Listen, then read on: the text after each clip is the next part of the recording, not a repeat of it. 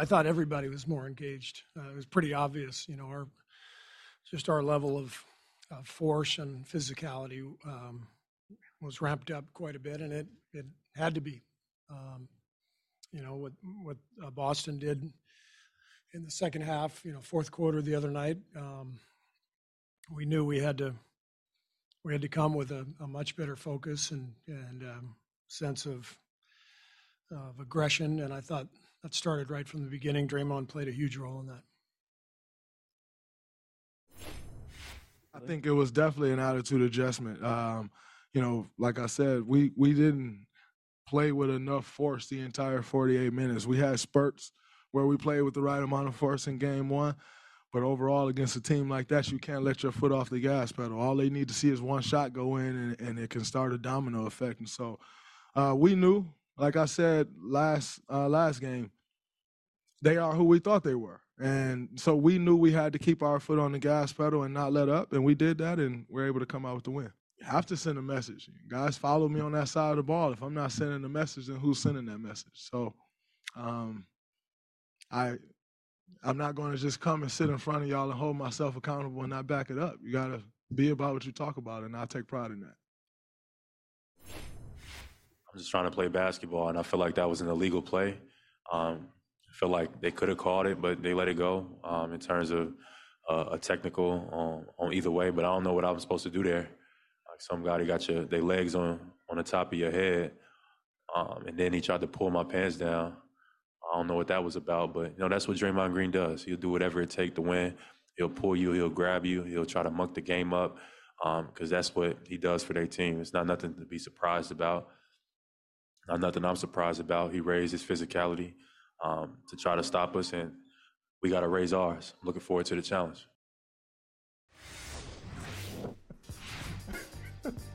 Has anybody ever tried to pull your pants down? It's been a long time. Has anybody, typically locker room prank, reserved for elementary school. Usually stops around junior high school, at the high school, maybe college, depending on the circumstances. The little towel thing. Yeah. That's, by the way, that's not what happened. That's not what happened. He did not try to pull his pants down. Come on now. Yeah, he did. Yeah, he did. Yeah, no, he didn't. Yeah, he did. Oh, my God. No, okay, we saw this. Oh, my. Never ceases to amaze me how you and I could see the same thing so differently. You thought he was trying to pull his pants down? I wouldn't say that was the number one thing. No, the number one thing was, hey, he was saying, he had the foot in the head, and then Jalen did something, and then you can read Draymond's lips. He said, "Don't do that. Don't do that. And don't do that. Yeah. So anytime, and look, there's certain things. We always talk about trigger phrases and trigger words. Right. You can be good, but another don't do that. Grown up. Don't do that. Tells you not to do that. Don't do that. Don't do that. Don't do that. What you mean don't do that? Wait. What you tell me don't do that? Grown-ass man, dog. That's right. I'm doing everything. And, and just as an aside, because we're going to get to this, just as an aside, I've noticed this too. One of the things that people do, because I do it. And when it's done to me, I hate it. When people are driving by and it's like a residential neighborhood or it's like an area, you're like, yo, slow down. You ever do that? Hey, slow down. Oh, when they're walking and you're driving? Yeah. No. Or when I'm walking, they're driving and they're speeding, I say slow down. But it happened to me. Right. I was like, you don't like it. You don't like it. Like I know how to drive. I know how to drive. Hold on. But I was going too fast. The other one. Okay. Sidebar. Okay, we'll get back to the game in a second. We'll get back to it. Okay, but it happens in marriages a lot, but it's another trigger that will cause a fight. It is counterintuitive, but when somebody tells you to calm down, like when you're getting into it, they'll be like, "Hey man, calm down. Hey man, don't tell me to calm down." The opposite happens. Don't call me to now calm you got to take it up another notch because you told me to calm down. Do I need you to tell me to calm down? Now I got to turn up. I am calm. I'm calm. I don't need you to tell me to calm down. Yeah, I'm calm. You calm? My wife will do that. She'll say something, and then we'll get into it, and she'll be like, "You don't have to be so aggressive." I'm like, "No, you don't get to do that. You don't get to pick a fight, and then when I respond in kind, now you want to tell me that I'm being aggressive. Now I got the anger management issues. You know, it's like, Like, why are Mike- you being so Mike, you're doing- mean to me? Like, I'm not being mean. Mike, you're doing too much. You're doing too much. And speaking of doing too much, that's Draymond Green. I mean, Yeah, he's you the knew president. that He's was the coming. president of that club. He invented that phrase. You knew that was coming. It was coming. You could see it as soon as the horn went off after Thursday night's game one, in which Golden State had control of the game. And Draymond just mentioned, they've mentioned it many times, they had control of the game for, 40 minutes, roughly. And then it just went off the rails. It went off the rails, and the Celtics hit everything. They hit everything. Yeah. They truly steal game one. They go in the fourth quarter down by double digits. They win by double digits. And now going into game two, as Steve Kerr says, hey, they had to. They had to win that game. And so I told Adonde on Friday, not on Friday, Wednesday, Thursday. One of the day I talked to Adonde. Yeah. Thursday, thank you. Somebody say Thursday. I talked to Adonde on Thursday, and I said, look, I'm going to write a little Post-it note. I'm going to write on a Post-it note series dynamics, because in these long series, each game, we kind of overreact to what we just saw, and we think that's going to continue into game three. I'm not doing it. Yeah. They are, and I'll give Golden State credit for two things. Well, I'll give Golden State credit for one. I didn't think they could play at that level I didn't think they could be that physical, because I don't really look at them as a physical team. I look at them as a talented That's team. a mistake. I look at them. That's a mistake. Well, I don't know. I'm surprised. They've been one of the best defensive teams in the league all year. Yeah, defensively. Well, I don't know if you could be a great defensive team without having at least some level of physicality. It doesn't mean you have to be the bad boys Pistons. But I think you got to have some level of force, and Draymond is that force. But didn't Draymond tell you, though? Draymond just said that. He said, look, and it was a rhetorical question, but he knows we got the answer. If I don't send that message, if I don't set that tone defensively, who's going to do it? And that's my point. Who's going to do it? If I go individually, I don't look at Steph that way. I don't look at Klay Thompson that way. I don't look at Jordan Poole that way. I don't look at Andrew Wiggins that way. Looney, I guess. Otto Porter, no. I'm just saying, like, their team, that's not necessarily something that I assign to them. It's not their brand, but it is an aspect to their personality. It's no different than somebody being a nice guy but having a mean streak. And Draymond is the embodiment of that mean streak. They can win in a variety of ways. But going back to overreacting for a second, I just want to turn the page on Draymond avoiding that second technical. It sounded like you thought he tried to pull his pants down. I thought he was just trying to get up. And it didn't matter what he grabbed to get up. He wasn't literally trying to show his draws. Maybe on the margin. Did you think that warranted a technical? Did you think that interaction in general, regardless, he's trying to pull himself up.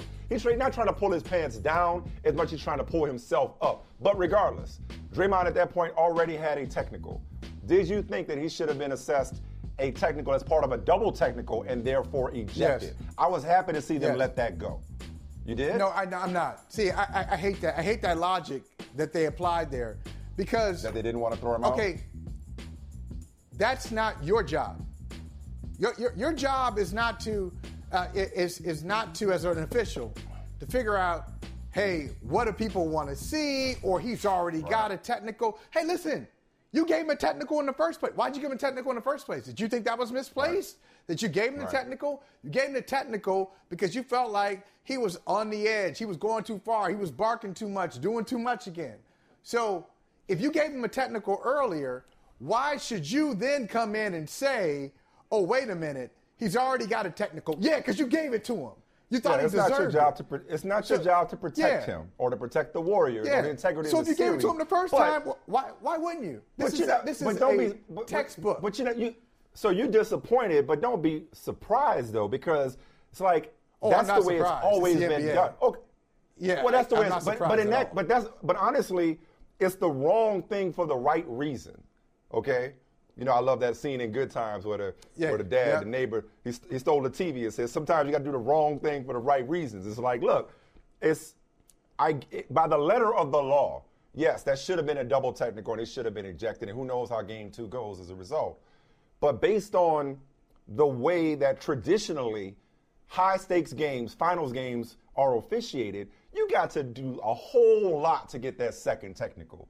And Draymond knows it. And that's What's the point. difference? Like Draymond, what do you mean? Why give him the first one? I'm saying, well, okay. Then No, if the you're first going one- to the apply first one- that, but I say if you're going to apply that standard, apply that standard. Apply it right? to the You know, first one? If you're the officials. No. Yeah, say, No, hey, you I- got to do a whole lot to get a technical. I'm not going to, I'll warn you, hey, Okay. guys, hey, cut it out. Right, But that was okay. the warning. But the second one, the second one comes with the ejection, and they know that, and they really don't want to eject Draymond or anybody else. I don't put it this way. I'm gonna just say this in case it's the elephant in the room. I don't think Draymond Green got preferential treatment. I don't think the Warriors got preferential treatment. I don't think the officials are sitting there saying, "Man, he's a star player. This is anybody else, we kick him out." But Draymond Green, nah, because you know what? I would say I'll venture to say this. I'll go out on a limb and say this. The last person the officials want to give the benefit of the doubt to at this point is Draymond Green. And I'm not somebody who gives the benefit of the doubt to Draymond Green. Like, Draymond Green has been doing the most for a long time. I was as hard as anybody on Draymond Green when he went through that nut-kicking phase a few years back. And, of course, famously, it was a got real kicked phase. out of the NBA Finals, right? Get him out of that. Get him out of that little phase. That's a so bad in this phase. instance, I don't think they were giving him any kind of added leeway or benefit of the doubt. I think that's just the way it's always been done. Where that first one, okay, hey, knock it off. What you've done up to this point is enough. Be quiet. That second one, you got to do a lot to get kicked out of an NBA Finals game. Short of throwing a punch, you got to do it a lot. And that little skirmish, that little get your legs off me, don't do that. Come on, man. Like, it's fine. They broke it up. Everybody chilled out. It was over. It did not warrant a high-stakes technical that would have resulted in a whole-ass ejection. He's done a lot of ejectionable things before. That wasn't it. Okay, but if you're gonna say that, I know if I'm any other team, if I'm the Celtics or next year's finalists, next year's participants, if that's the way it's going to be, then what I'm going to do is I'll give myself a technical, and if I'm not going to be held accountable for the stuff that I do, then okay, I'll push it. I'll keep pushing it because what you're telling me is that I'm not accountable for my actions, even though my actions are probably illegal. But Or you my said it's the actions NBA. Didn't last night, wasn't that consistent with how that situation is typically handled? Yeah. Wouldn't you say? And I know, you're right. It is consistent with how it's handled. And it's also my biggest problem with the league. It's been a problem with the league since since I started covering it in 1990-something, 92, 93. I just always felt like the officials at times had credibility problems because they wouldn't call what they saw, or they wouldn't call what we all saw. And they had this whole unwritten code, this little wink-wink with players and coaches in New York. And so things that should have happened would not happen. For example, I saw this, and here's a great thing. It's great because it was a game where I got to see Michael Jordan in person. I just started covering. I was a sidebar guy, Mike, covering the Cavaliers and the Bulls in the Eastern Conference Finals, 1992. And it was Danny Ferry and Michael Jordan. And Ferry, pushed Jordan. He pushed him. And Jordan, went back.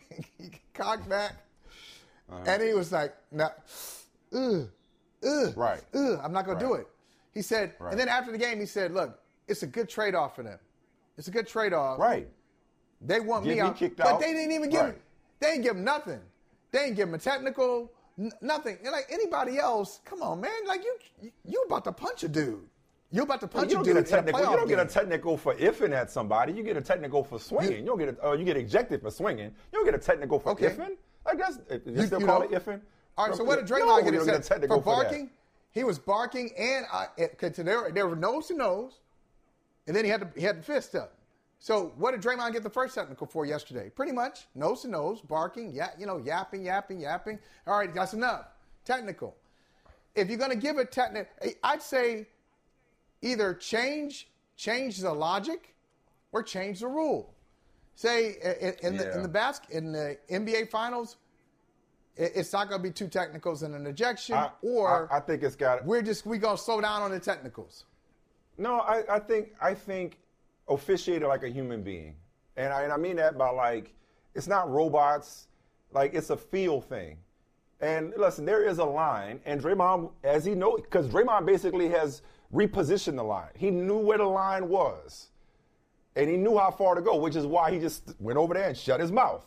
Okay? But in that instance, I think officials have, Michael, I'm sick of this whole, the previous players under review, previous incidents under, like every damn thing gets reviewed for a flagrant.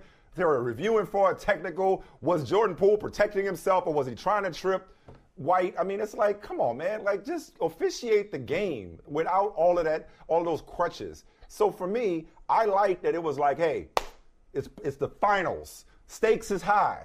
Okay, it's intense. Okay, Draymond had his legs on him, intentionally or not. Jaylen Brown didn't like it. Don't do that. Getting up in each other's face, separated. It's over. Everything does not need to be assessed a technical, a flagrant, or a flagrant two. It's over. Fair. Move on. Okay. So in the time we got left in this segment, let me ask you this. So it sounds like you're still trying to, just like the teams are still feeling each other out, because both games are its own distinct stories. Have you gotten a feel for this series yet? I believe going in, you like Celtics in 5 or 6 going in, right? Why is Boston better? I think Boston. Why? I think they're a better team. I think they have. I think their style of play fits. And see, that's why you said it's over. That's why I was shaking my head when you said, "Hey, they go back and forth. They start barking, and then it's over." No, it's not over, because if you're going to let Boston play that style of, I think that style of play benefits Boston more than Golden State. If you're going to let it be physical, and if you're going to call it on those terms, then I think advantage Boston. Boston is a defensive team. So you're saying styles make fights, and Boston is better suited for this kind of fight, not necessarily the better team, but better suited for this kind of matchup? I think both. Okay. I think they're a better team than the Warriors. And what's really driving me crazy is I won't say it that way. It's Monday. I'll say it differently on Thursday. But on Monday, I'll say the connection, the connection between the Golden State, for the first Golden State championship in 2015, the description. First championship in 2015, and the way they're talked about now, it's almost as if people think that this is the same team. This is not a historically great Golden State team. I'm just getting tired of that narrative. And that Boston description. How does that make them worse? How does that make them worse? Even if they're not historically great, why does that make them worse than Boston? Because let's go down the list. If you say it that way, let's go down. But if you say it that way, but see, that's like intentionally. That's intentionally like getting under somebody's skin. Where you have two. No, finalists, I'm not. You said they're the better team, but they're not historically great. Out of 30 teams, 2 out of 30. If I say one team is better than the other, then I guess technically you're correct by saying no. I'm going off of what you just said. Like, you said that Boston is the better team. And your sidebar was that Boston's style is also better suited to this matchup. But in addition to that, but most important, Boston's a better team. Then you said Golden State is not historically great. I'm saying they don't have to be historically great to beat Boston, especially if Boston I know that was a parent, but that's an aside. That's a little notation. Fair enough. That's a raise number 2. Raise little notation. Well, maybe that triggered me to way calm down, or don't do that triggered me, because I don't agree. I'll just get to the point. I don't agree. I think Boston's been the better team in 2 games. No, not about that. I'm talking about Boston being the better team. The better team. Boston's been the better team for 1 quarter, 1 historically great quarter. That's what Boston's been the better team. Meanwhile, through 2 third quarters, Golden State has blown the doors off of Boston. Golden State has been, I would say, the better team, the more consistent team for the most part through 2 games. Small sample size, but 2 games nonetheless. Right. Boston is going to have a hard time beating Golden State if Boston keeps beating itself. 15 live ball turnovers last night. We talked about this going in. Both these teams can get sloppy with the ball. So far, it's been Boston by far being a sloppier team with the basketball. And again, I'm not taking anything away from that ridiculous fourth quarter they had on Friday night, okay? But last night, what happened? Al Horford, Derek White, and Marcus Smart and Grant Williams didn't go off, which is closer to the norm than the fourth quarter of game 1 is. Like, to me, the better team and the more talented team is Golden State. The only way Boston will win is if Boston plays as the more connected and more disciplined team. And so far, they have not been. Like, they can't stop. This ain't even an argument, right? The best player in the series is Steph Curry. Okay, Jason Tatum's had his moments as a distributor, and he scored better, but the best player in the series is Steph Curry. Okay? He has played like it. He's got the best career. He's been the best player through 2 games. He was the best player through 2 games. Okay, through 2 games. He's a leader for Finals MVP, provided Golden State wins. The most impactful player in Game 2 was Draymond Green. Klay Thompson ain't even gone off yet. I'm not even going to assume Klay Thompson going to go off before the series is over. So let me just set that aside. I'm not going to play that game. I'm not going to play that game. Right. You know what they say? Oh, well, Klay Thompson is bound. Nope, I ain't going to do that. Okay? Right. Jordan Poole played better. Okay? Andrew Wiggins has had, not great, but better than he did in Game 1. Andrew Wiggins has had his moments. Gary Payton came back.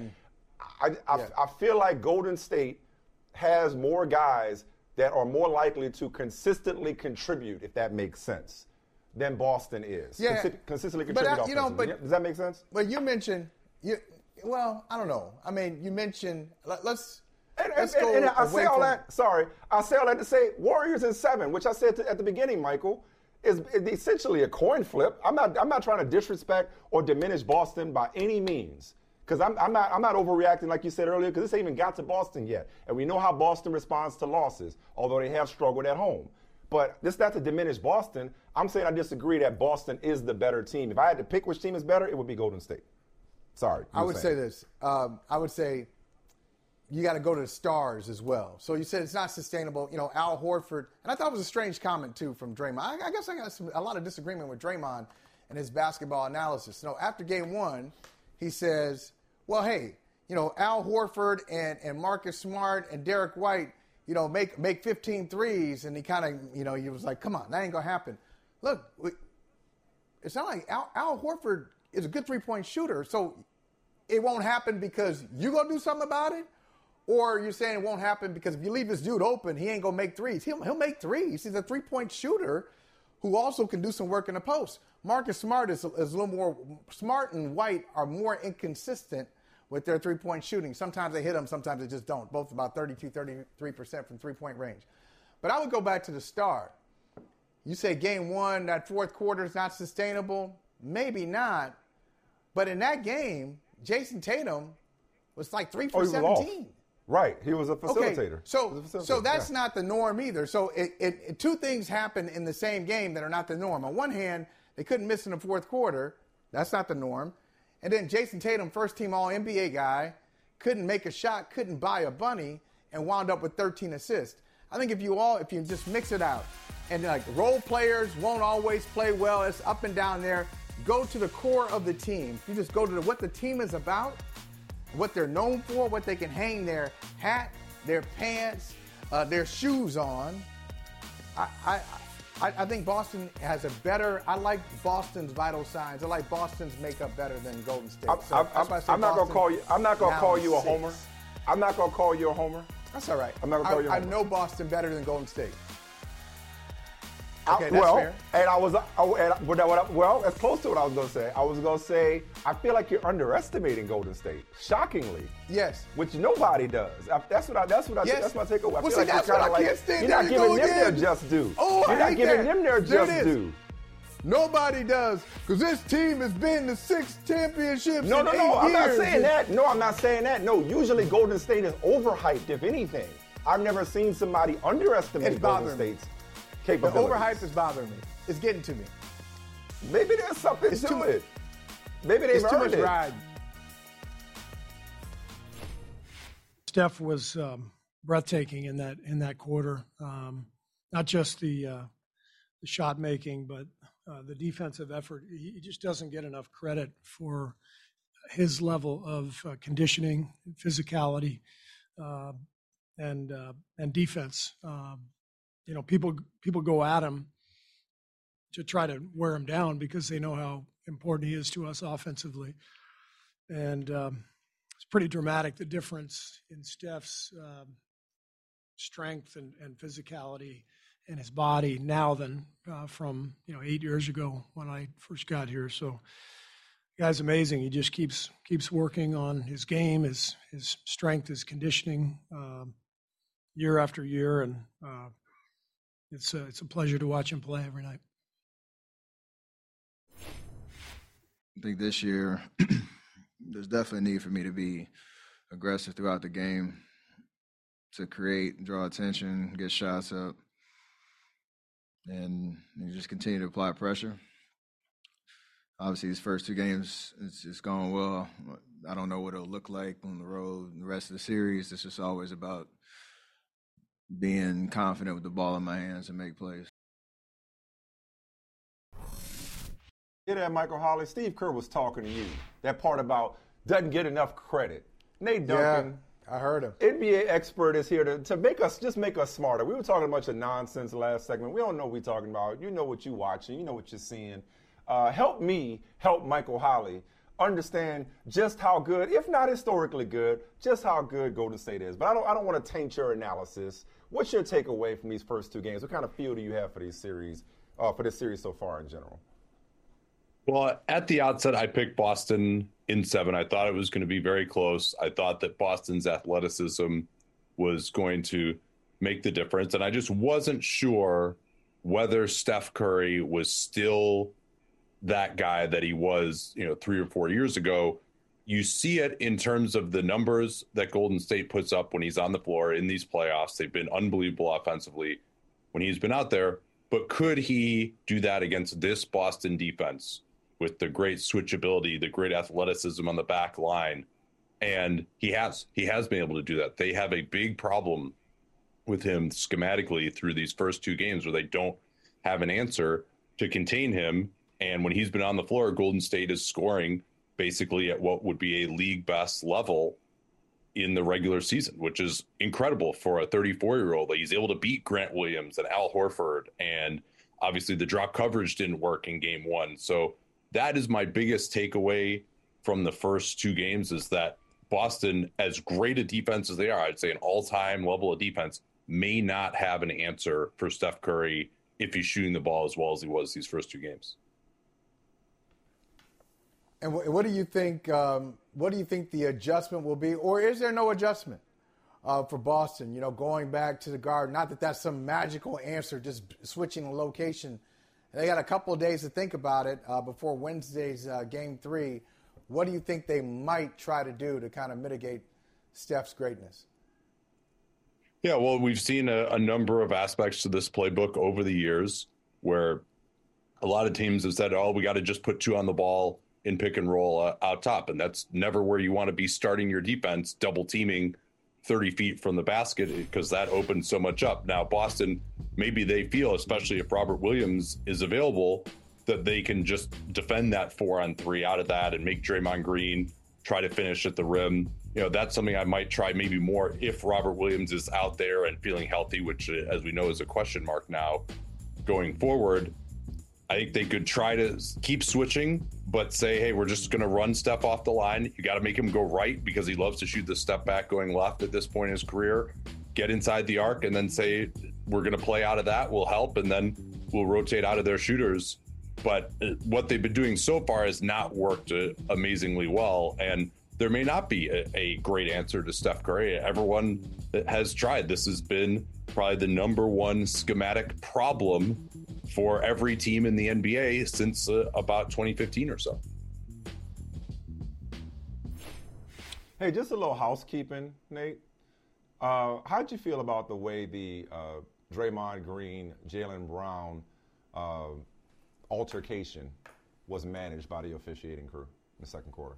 Well, I'll tell you what, man, nothing gets me more excited for NBA playoff basketball than players getting kicked out of the game on a technicality that doesn't affect anything. So I really wanted him to be thrown out. Appreciate that. Great delivery. Phenomenal delivery. Well, seriously though, like what are you watching? If this is what you want to see, like what are you watching NBA basketball for? Right? Like, oh, this guy took 2 steps off the bench. Yeah, let's suspend him for the next game. Like, all right, if he sprints into the fight and takes a swing at somebody, sure, suspend him. But if it didn't really affect anything, like how does it serve anyone? Like this is an entertainment product. Everyone is trying to make money off of this. We're trying to see the best teams and the best team on the basketball floor get crowned. Who are these people who are like, get so excited about guys missing games on stuff that doesn't really affect anything in the end? The same people who call into TV stations and with golf, hey, this guy, this guy had an illegal swing or he dropped the ball in the wrong place. But I would say, as I said to Mike earlier, if that's the way we feel about it, and I think that's the way we do feel, then change the rules then. Change the rules. Like, let's not have technicals. Let's not have 2 technicals and an ejection. Let's not have, hey, if you step away from your bench, you're gonna have there will be consequences to pay. Don't be so quick to call the first technical on Draymond and then come up with some logic that, that's not really technical worthy. If that's not technical worthy, the first one wasn't technical worthy. So, like, don't put us in position where we gotta contort ourselves to make the entertainment go on as like we all want it to.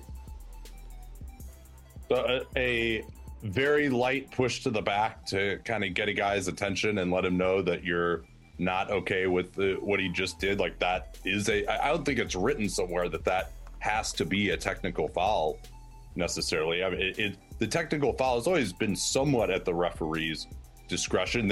They've tried to make it more objective over the years with, all right, if you air punch at the official or you use magic words or whatever, you're going to get teed up, the respect for the game stuff. But part of why the technical foul exists is just for referees to manage the game somewhat in their discretion so it doesn't go totally off the rails. I like the NBA's approach better than college, where a technical is 2 shots. And so it's just, that's kind of part of how it works. Is like, all right, just don't go too crazy here. That's kind of what the purpose of the technical foul is. And I don't think that altercation between Draymond and Jaylen Brown was something that like, oh, we definitely have to police this, right? Like, okay, if he shoves him or something that really could evolve into a larger altercation, then yeah, I think that's going to be an auto technical foul. But I think the referees are within their discretion to not call that. I don't think that that's like somehow going against what the league office would want to happen. So the league office definitely wanted the opposite. I think that was the conversation yesterday. My point. I should say the officiating, right? Like the officials' office, where it's like, this is what the standard for a technical is, and you have clearly violated that standard. I wouldn't say that was necessarily the case in that situation. So Nate, I hesitate to come to this at the risk of overreacting to a 1-1 series when both games have been so dramatically different. And Boston has stolen home court. They're obviously going back to Boston, where they haven't been great, and they've actually turned the ball over at a higher rate at home than they have on the road.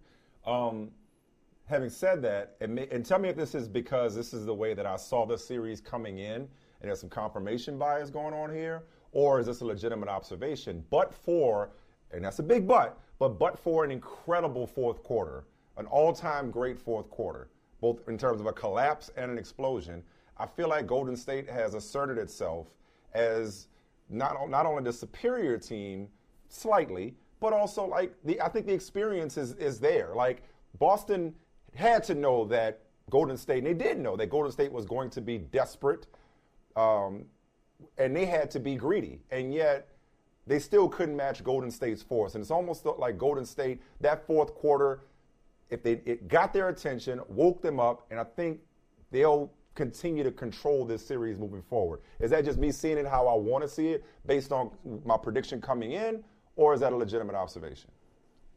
No, I wouldn't say so at all, because as you'll recall, I said at the outset that I picked Boston in 7, and I probably would lean towards Golden State at this point in time. That first game, Boston had the 3rd most efficient game anyone has had this season against Golden State's defense. And part of my theory coming in was that Golden State's defense is also really good. And I think that wasn't the case in game 1, but in game 2, Golden State, they stopped all the junk defenses and the zones and the box and won.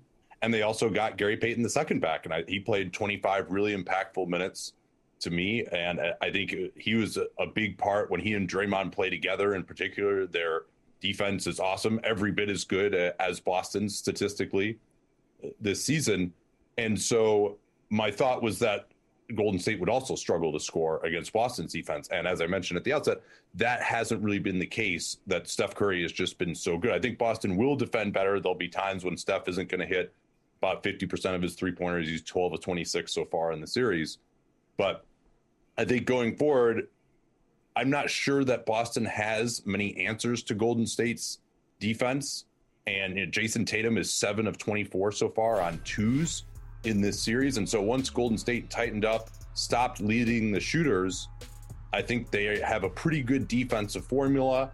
And I mean, Boston, let's not forget, they're shooting the lights out from three. If that turns off a little bit, then they could be in trouble on the offensive end as well. And I think Steph Curry is going to make the difference in this series. So much can change, obviously, as time goes on. There could be injuries. I guess the other thing, too, is Robert Williams potentially not being able to contribute that much in the series going forward is another. I thought he was a key player, and so that changes things as well. So, no, I think if I had to redo my pick now, I'd probably go Golden State in 7.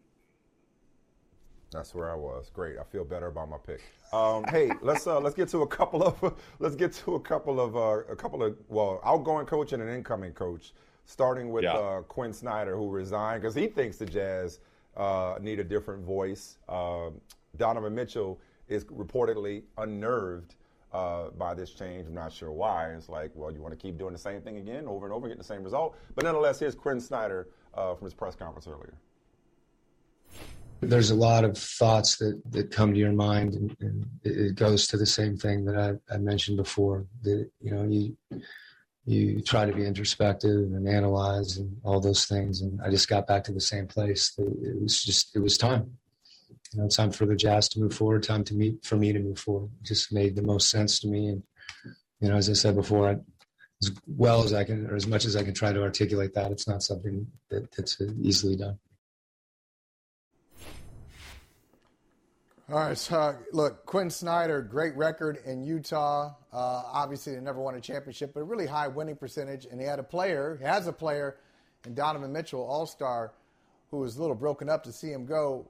What's next for Quinn Snyder, and what's next for the Jazz?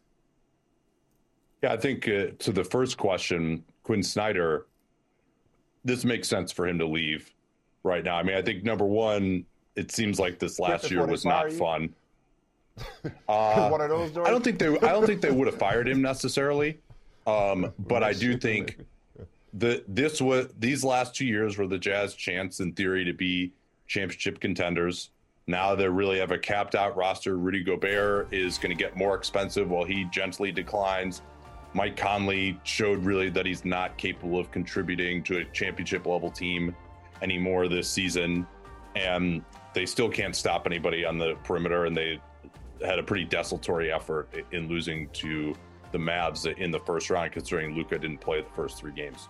So they're done as a championship contender. The West is only getting stronger. His brand personally as a coach, I think if he stays next year, even if he played out the last year of his contract before a coach's option the following year, I think he's better off just quitting now, and then maybe he can take a gap year, or maybe a team will emerge right now that would want him immediately. But I think to that point, professionally for him, sticking around was only going to make his future prospects worse. And that, to me, not having talked to him, but if I were in his shoes, that would have been a big reason why I wanted to move on at this point. And then for the Jazz, Donovan Mitchell is not happy. I mean, it seems like he's kind of got this doesn't really want to be the bad guy persona here, but this is kind of laying the groundwork for the eventual exit. It seems like they've got the All-Star game this year. They don't feel like they can trade Donovan Mitchell before then. I'm sure they're going to shop Rudy Gobert. I would be hard-pressed to find a Rudy Gobert deal that makes them a better team on the floor to try to convince Donovan Mitchell to stay.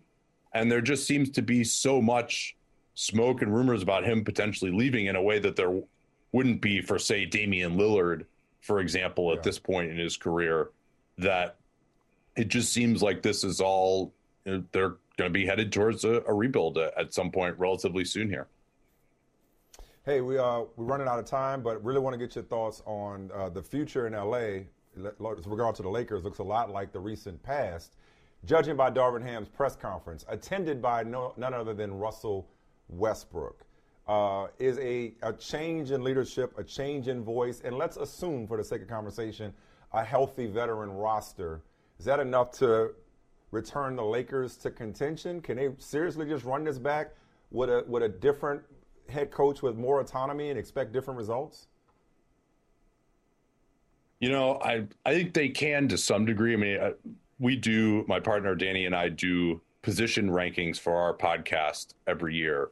And outside of Anthony Davis and LeBron James, the highest ranked player at his position was Russell Westbrook as the number 38 point guard this year. Now, some people might say Westbrook should be a little higher, but hard to say that much with some of the lack of versatility that he has offensively and lack of efficiency.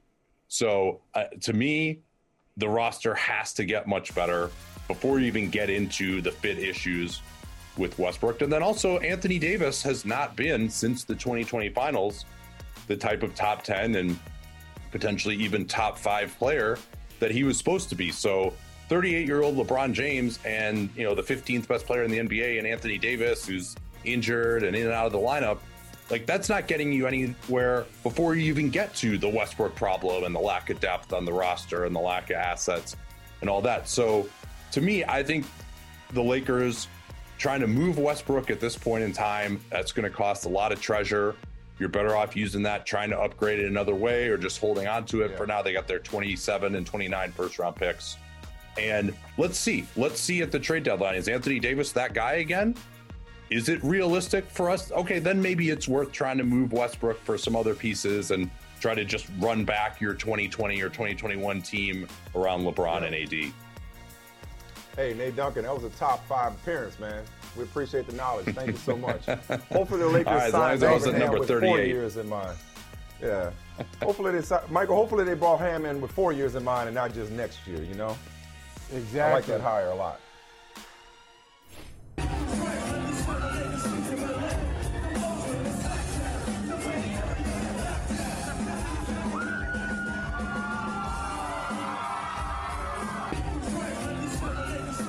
Oh, man. That's called season. Like McVay was not only ready for his wedding day, but that is clearly a man who has rapped California Love in his mirror several hundred times. So he was not caught off guard. Look at it. Bars. He's a rapper in his other life. Look like oh my God. That's how I imagine Sean Charles Robinson McVay. would be. That's how Charles Robinson would be. That's how Charles would be on stage, right? Like you just. That's how he was. That's how you were at your wedding, right, Chuck? If you choose your wedding music, you should be prepared. You make sure you get some things in there that you know all the words to, and then you could pretend like, oh, you want me on the mic? He looked like he was having fun. I guess I can do a little something. Sean, I guess I can do a little something here. Yeah, he's not afraid of showing people that he likes to have a good time. There's no doubt about that. No, he's not. Well, look, he likes to have a good time. The Rams had a good time in the Super Bowl, and I'm wondering how they're going to fix this problem of being so successful. We already talked about Aaron Donald. If they want Odell Beckham Jr. to come back, that's going to cost some money. Cooper Kupp's going to need a new contract. That's going to cost some money. So, like, how are the Rams going to be able to just navigate? Yeah. And there's a salary cap. Even if you say soft cap, hard cap, there's a cap. How do they navigate this and put their same squad back out there?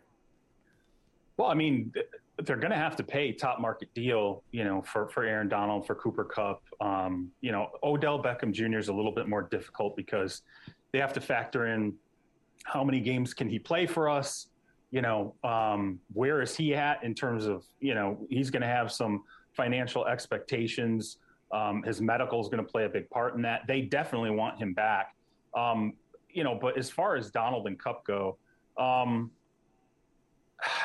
don't think things really, particularly with Donald, I don't think it gets contentious until camp shows up. I think if this is even a situation where Aaron Donald says, you know what, mandatories, I'm going to go ahead and take those off, I think they would say that's fine. We just got to make sure he's in here for for full squads. I think part of it is convincing Stan Kroenke that, we're going to lay out top market deals for these guys. There's going to be a ton of guaranteed money. We already have a ton of guaranteed money in escrow.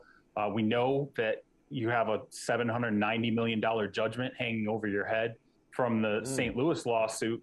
But just going to have to dig a little deeper in those pockets because the Super Bowl window is right now. Now with Aaron Donald, again, we talked about this last week. I still think the deal that is going to have to take place to get this done is probably at $30 million mark. And what I'm interested in, though, is say he signs a deal. Let's say it's 4 years, $120 million, right? Say he hits that $30 million a year mark. How much of that does he want guaranteed? And this is where I think Deshaun Watson's contract with the Cleveland Browns starts to play into some things, because I think that you will see quarterbacks now demand as much guaranteed. I mean, they're going to want 100% guaranteed contracts. I don't think all other quarterbacks are going to get that, but they're going to start pushing for that. But I also think really elite level defenders are also going to say, hey, it's time to get closer to 100% guaranteed contracts. And if I'm Aaron Donald and I'm doing a deal, I want it 100% guaranteed. So I think that'll factor too. If anybody could demand it, it's him. All right, so you already referenced Deshaun Watson. Let's take it there. Up to now, 24 separate lawsuits alleging sexual misconduct and sexual assault during massage therapy sessions. I guess the thing that jumps out to me more isn't even the increase in the lawsuit number. It's the aggressiveness in the court of public opinion on the part of Rusty Hardin, who said that he was not going to play Tony Busby's game and try this in the press, and he's gone the opposite extreme. What's your takeaway from everything that Hardin has said lately, but also the fact that there are now 2 more lawsuits added to the 22 that have been sitting there for a while? Right. Okay. So I'll give you 2 vantage points on this. One coming from when these 2 first started facing off in March of 2021. I talked to another experienced litigator here in Texas who's friends with both and who says they're 2 of the best litigators that you could ever find. I mean, if you're looking for lawyers, 1, 2, it would be Rusty, Tony, Rusty, whatever. But he did say to me about Tony, he said the thing about Tony is he blitzes you and just constantly comes at you until you make a mistake. He is the things that he says overtly, the way he uses the media as a tool to roll out allegations or suits or whatever else that he feels is necessary. He says even the most experienced litigators, if this goes on long enough, they make a mistake, and it's because of Tony's constant aggression in the media. And now he did say to me, I think Rusty is probably one of the experienced ones who can avoid that over the long term, but let's see. So you could look at it from that vantage and say, Tony has basically just kept coming like the tide. And eventually Rusty was just like, okay, we have to start responding to this because he's already beaten the narrative into the ground. Okay. As far as at least their side, the allegations. But I also think the other half of it, the other vantage point you could take on it is that Rusty Hardin and Deshaun Watson, that defense team, there have been certain things that have happened that they have not really commented on that I know clearly bothered. First off, some of the leaking of the video depositions, okay? Deshaun Watson had pieces of the video depositions leaked, which is, they're not under seal, so it's not illegal, but it's a huge breach of etiquette between the attorneys, okay? I think that pissed off Rusty Hardin. He's like, okay, what are you doing? We're going to sit for these depositions and you're going to start leaking them. You're going to, take little snippets and leak them out. I think he was upset about that. I think the fact that Tony Busby inserted the fact that there were settlement negotiations and he put the monetary amount out there in the 23rd lawsuit when he said Deshaun Watson had offered at that time the 22 plaintiffs $100,000 each to settle their suits. And that was something that occurred at the behest of the Miami Dolphins, said, settle the lawsuits, settle the civil suits. I got into this with a multitude of sources about how this unfolded. The way it was described to me was the Dolphins said, you got to settle these suits for us to entertain this trade. Deshaun, his legal team, they did make that offer, $100,000 per plaintiff to get it settled. And that initially as many as 20 of the 22 plaintiffs were on board with that global settlement. A little time passed and 2 others pulled away. So it ultimately ended up being 18 that were willing to go for the global settlement, 4 who were not. And the Dolphins simply put were like, no, it's all or none. This is how this has got to be. And that's kind of how that happened. Anyway, that was all supposed to be confidential. And Tony Buzbee inserted it into the 23rd lawsuit, this idea that Deshaun Watson had offered each plaintiff $100,000. So Wow. I think that's part of why you're seeing this get contentious. But beyond that, let's be honest, it's been contentious from the start. I mean, Deshaun Watson's legal camp came out and called it a money grab. They said these women are lying. Tony Buzbee's camp has come out and said, just talked about Deshaun being this terrible person. And he basically set up all these women in these situations. Like it has never been a clean process, but it's definitely getting to the point now where it is very overt. They're all taking to the media now very publicly and defending their stance and digging in. Yeah, Charles, whenever your vacation is planned, just keep in mind that there will be news on that day. Like the day you're going on vacation, something will break, and you're going to have a decision to make. And I'm going to tell you right now, go with your wife. Go with your wife. Don't make the decision to mess up the vacation.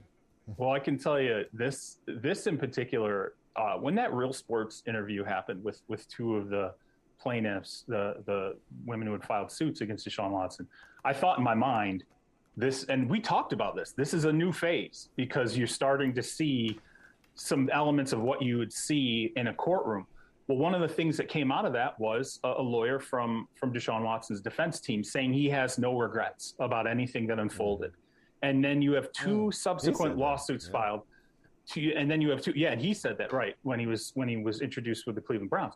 Well, you have 2 subsequent lawsuits after that, both citing the fact that they saw this interview and that bothered them, and they felt compelled to come forward in a way that they hadn't before. So as this becomes more public and media gets more and more involved, I don't know that we will necessarily stop at 24. Well, and there's an accusation, I believe in the 24th, that he solicited hundreds of massage therapists? Over 100. Over 100. I beg your pardon. Yeah, on social media. Yeah. Thank you for clarifying that. Over 100. So you might want to get comfortable. You're right. It's nowhere near resolution. Charles, thank you so much, brother. We love you. Appreciate you. All right, thanks, guys.